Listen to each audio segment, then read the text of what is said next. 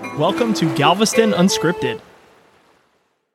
Galveston's main business street, famously known as the Strand, in the late 1800s was dubbed as the Wall Street of the Southwest, due to the influx of port vessel traffic and establishment of numerous financial institutions.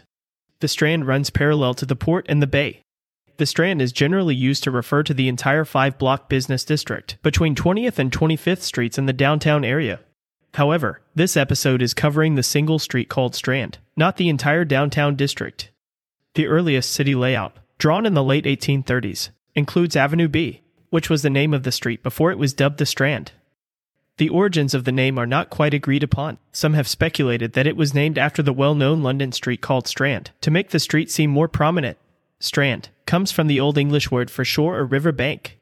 Today, Galveston holds one of the biggest collections of historic buildings in the United States.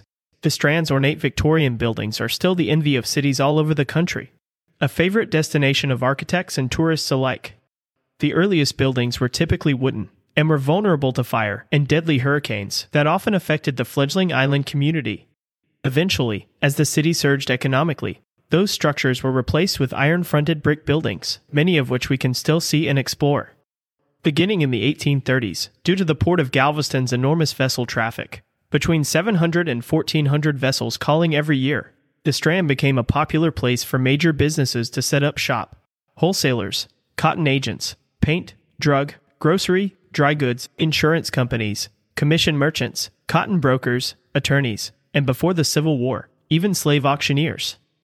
A few buildings in the downtown district date back to the mid-1850s. Other historic buildings typically date back to the 1870s and 1880s. Galveston's premier architect, Nicholas Clayton, designed 15 commercial structures on the Strand. 8 of them still stand. Throughout the 19th century, the port city of Galveston boomed, and the Strand, which is very close to the harbor, grew into the region's main business center. From 1838 to the late 1800s, 18 newspapers were started in Galveston. Most of them were headquartered on the Strand. The Galveston Daily News, founded in 1842, is the lone survivor that still operates today, and is the oldest newspaper in Texas. During the Civil War, when the Union forces blockaded Galveston, many businesses on the Strand closed up shop and moved to Houston for the duration of the war. The land portion of the Battle of Galveston was fought around 20th Street, on and around Coons Wharf. The Confederate forces on the island fought from the Strand, at the Henley Building and the immediate surrounding area.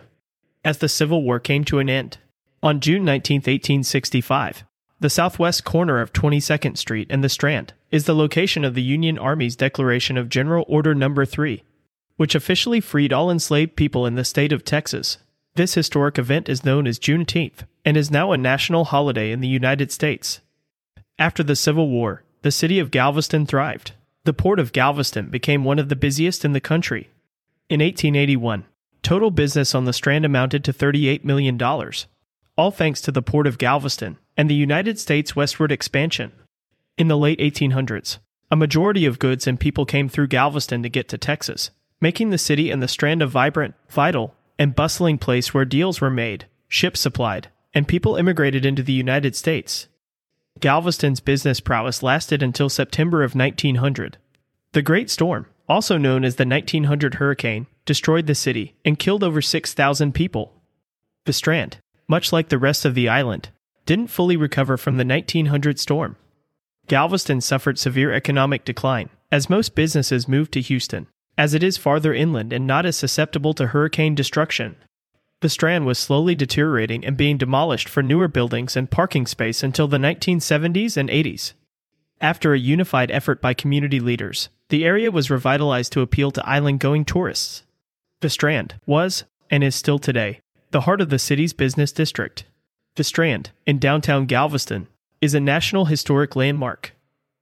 For historic resources or more information, check out the episode description.